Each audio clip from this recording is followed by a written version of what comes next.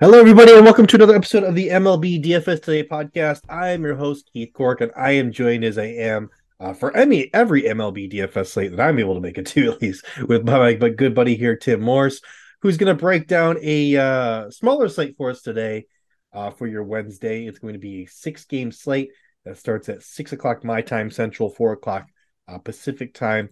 And we've got six games in the slate here, Tim. We're looking at four of them specifically, but we got insights in all of them. But how are you feeling about this slate in general? Any kind of overall observations about where you're looking to spend and stuff like that?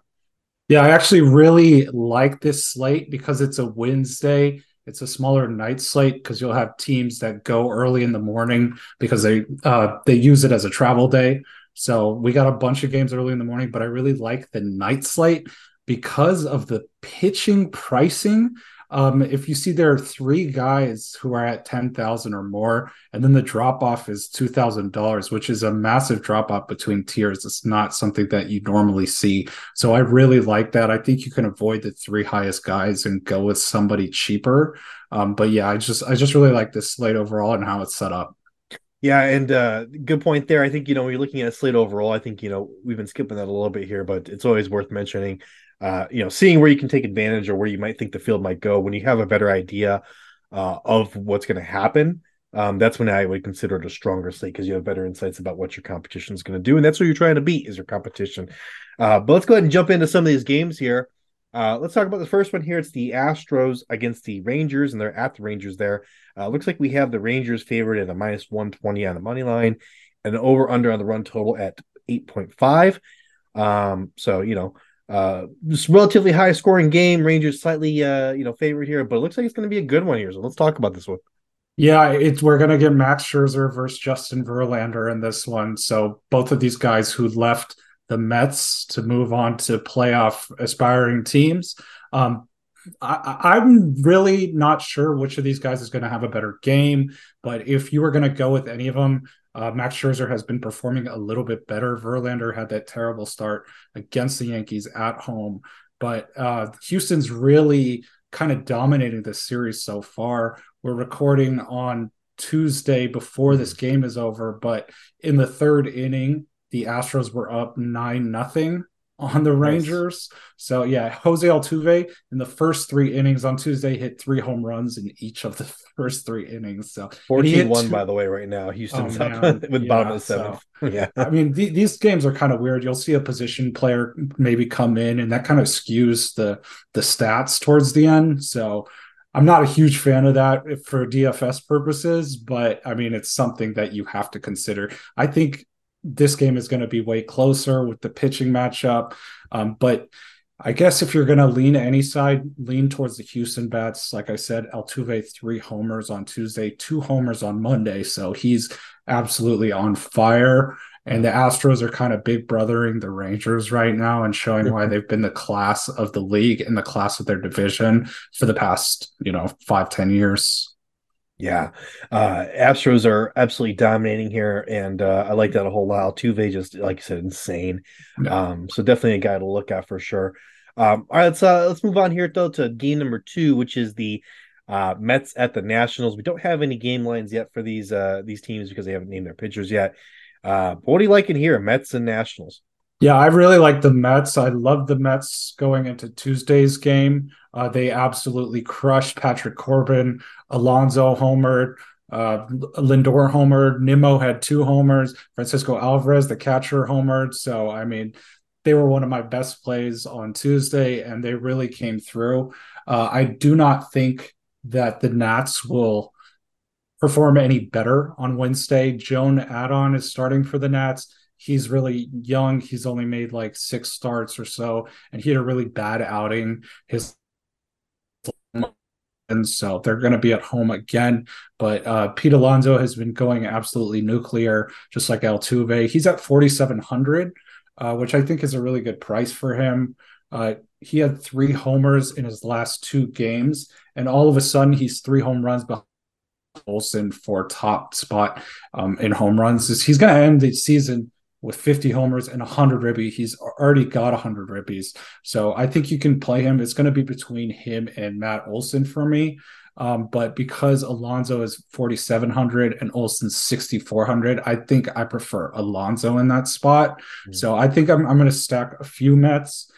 You can play Ronnie Mauricio comfortably. He's at 3,100. He's one of the young guys that they're giving a chance to. We mentioned on Sunday's show how these teams are giving their young guys some opportunities. He had a hit in an RBI on Tuesday. He's got a hit in every game so far. So I think you can play him. You might even be able to play Daniel Vogelbach. He's a lefty, platoons against right-handers. He's only 2,600. So you can really get a lot of value on this Mets side, and I think that's where I'll be going. Yeah, absolutely. So some good cheap bats there on the Mets, and a nice matchup for them as well. So that's what we're targeting there. Let's move on to game number 3. Oh, and speaking of what you were talking about doing well, and people just absolutely on fire. Yourself, you are on fire with your pick'ems. I know you said I believe 4 of them had won and 1 of them had pushed out of the first 5 for today. So if you guys aren't following Tim and all of his pick'ems there, absolutely crushing it. Recently had a really hot was a day like a week ago or so as well. So just having some really good calls there, and he's going to look to keep that train going there. Okay, how about the Cardinals at the Braves? We've got the Braves heavily favored this one at minus 285, and the over-under for this run total is at 9. So a little higher scoring, and looks like a little bit of a lopsided affair. Are we targeting some Braves bats here? Yeah, well, we got Spencer Strider on the mound for the Braves. So he hasn't been untouchable. But that run total at 9, it's probably more so on the Braves side. The Rangers have scored more runs at home than Atlanta this season. So the Cardinals are actually winning in today's game. That's a high scoring affair. We had Mike Soroka on the mound for the Braves, and he kind of got lit up. But things should be different with Strider on the mound, of course. So I'm going to be targeting some Braves bats at home. I mean, Marcelo Zuna, he's been playing a little bit better at home this year. He's under 5,000, 4,900, so just under. But he also homered on Tuesday. He's always a good play, especially at home. He's having a really good season. Matt Olson is going to be against a right-hander. And after his home run on Tuesday, that makes 36 of his 45 homers this year against right-handed pitching. So he just crushes righties. So like I said, it's going to be between Olson and Alonso, depending on where I need to spend my money. But you can really play anybody on this Braves side. Dakota Hudson is starting for St. Louis, and he's a reliever turned starter. So he could be in for a long night. Go with as many Braves bats as you can afford, but they're all expensive. So you kind of have to choose a few, but you can't really go wrong anywhere. Absolutely. So some good Braves bats there for you guys to target. And then we've got kind of one last game that we're heavily targeting here. We've got the Detroit Tigers, wow, at the New York Yankees. And here we do have the Yankees actually favored at minus 166 and an over-under at 8.5 for the run total. So Tigers at Yankees. It looks like we've got Manning and Schmidt on the mounds here. What are you liking in this game, man? Yeah, I like the Yankees side. Just like the Mets, kind of as soon as they started calling up these youngsters, they've been winning. It's something both of these teams should have done earlier in the year. But now that they are, there's just a renewed energy in the clubhouse. And that's what Aaron Judge said in the start of the Astros series as they were calling up young guys.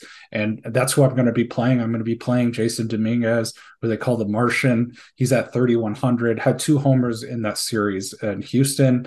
On Tuesday, he hit a double and scored a run. We got a right-handed pitcher in Manning starting for Detroit. So Dominguez is a switch hitter. He'll be hitting as a lefty, so that short porch is in play at Yankee Stadium. So I'll be starting him. Maybe Anthony Volpe. He became just the 15th rookie to get 20 home runs and 20 stolen bases in a series against Detroit about a week ago. He's having a really good year, and he's under 4,000 as well, so he's pretty cheap. I think you can also look at DJ LeMahieu, who homered on Tuesday too. Back at Yankee Stadium, he's also under 4,000. But he's a first baseman. So if you need value first baseman, I think he's a really good option if you're going away from the big money guys. But I'm also going to be starting Clark Schmidt. Most likely his last start was against this same Tigers team. He was cruising until the 5th inning, and then he gave up 3 runs in that inning. But before that, he had 7 strikeouts in just 4 innings against this Tigers team. And his price point is really attractive to me at 7,100. So he's like 3,000 more than those top tier guys. And I think he's going to perform at around that same level, probably get you about 20 points and probably get you the win as well. Awesome, man. So those are kind of the top, teams and guys that we're targeting there. But you had a couple of kind of insights on the last 2 games on the slate here that we haven't covered yet. So let's talk a little bit about those. Yeah, I think in the Baltimore game, you can go with the pitcher. Ohtani he missed the game on Tuesday. Yeah. He got pulled early on Monday, so he's probably going to be out on Wednesday too. So you're talking about a really weak Angels lineup. So you can go with Kyle Gibson. He's at 8,300. So and really anybody pitching against that lineup, I think you can feel comfortable playing either him or Touki Toussaint, who's starting for the White Sox in Kansas City. I think between the two, Toussaint and Lyles, I mean, we know Lyles' win-loss record this year. So Toussaint has potential for higher strikeout numbers. So I think you can go with him at 6,300. And if you do that, you can afford some of these big bats like on the Atlanta side or on the Mets side or even get an Altuve in there with the Braves guys if you go with these cheaper pitchers. And I think their matchups are pretty favorable for them. We are getting down to the nitty gritty, everyone. If you haven't already, go follow Tim on Twitter or X, whatever you want to call it, at @MeTimSim. He is dropping that knowledge for you left and right, and going to be doing some basketball stuff for us as well. So you'll want to be following him there as well. But yeah, I'm Keith Cork. You can find me on Twitter also at @EthosKeith. And, of course, we'll be having those pick'ems coming out and the DFS deliveries from Tim here as well. Any last kind of insights on, this slate or just DFS in general, anything that you've kind of gathered as you've been, doing your first season with Sports Ethos here covering MLB DFS? No, it's been a really fun season. I've learned a lot. I've won a lot of money, which of course that's what we're all here to do. And with baseball DFS, as we kind of wind down and these slates get a little bit tighter, maybe a little bit smaller, just general advice, the way to go is to you got to stack. I'm talking stack as many guys as you can, as many as DraftKings allows you. Just target a matchup that you think one side is going to crush the other and play as many guys as you can. And that's going to be your best chance to win. And these playoff slates are going to be interesting. We'll see what it's like as the run totals go down. We're probably going to see a bigger emphasis on pitching over the hitters because the hitters have been going crazy in these lopsided matchups. But yeah, we'll see what happens in the playoffs. But yeah, it's been a really fun year, and I appreciate the outlet. Oh yeah, absolutely. And you've been crushing it, man. We hope to keep you around for many more after this. But yeah, follow my guy Tim here. He does amazing work, and I'm interested to see how strategy changes here as we head into the playoffs and things kind of tighten up there. But hey, everybody, until next time, go get that money.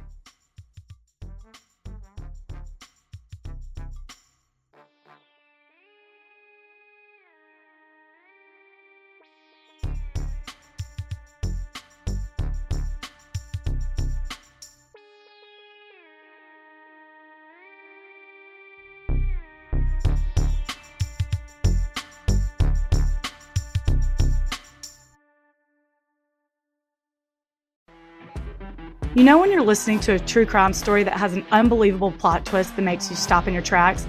That's what our podcast, People Are the Worst, brings you with each episode. I'm Rachel. And I'm Rebecca. We're identical twins who love true crime cases that make you say, didn't see that coming, and we hate the people responsible for them. Listen to People Are the Worst now on Apple, Spotify, or wherever you get your podcasts.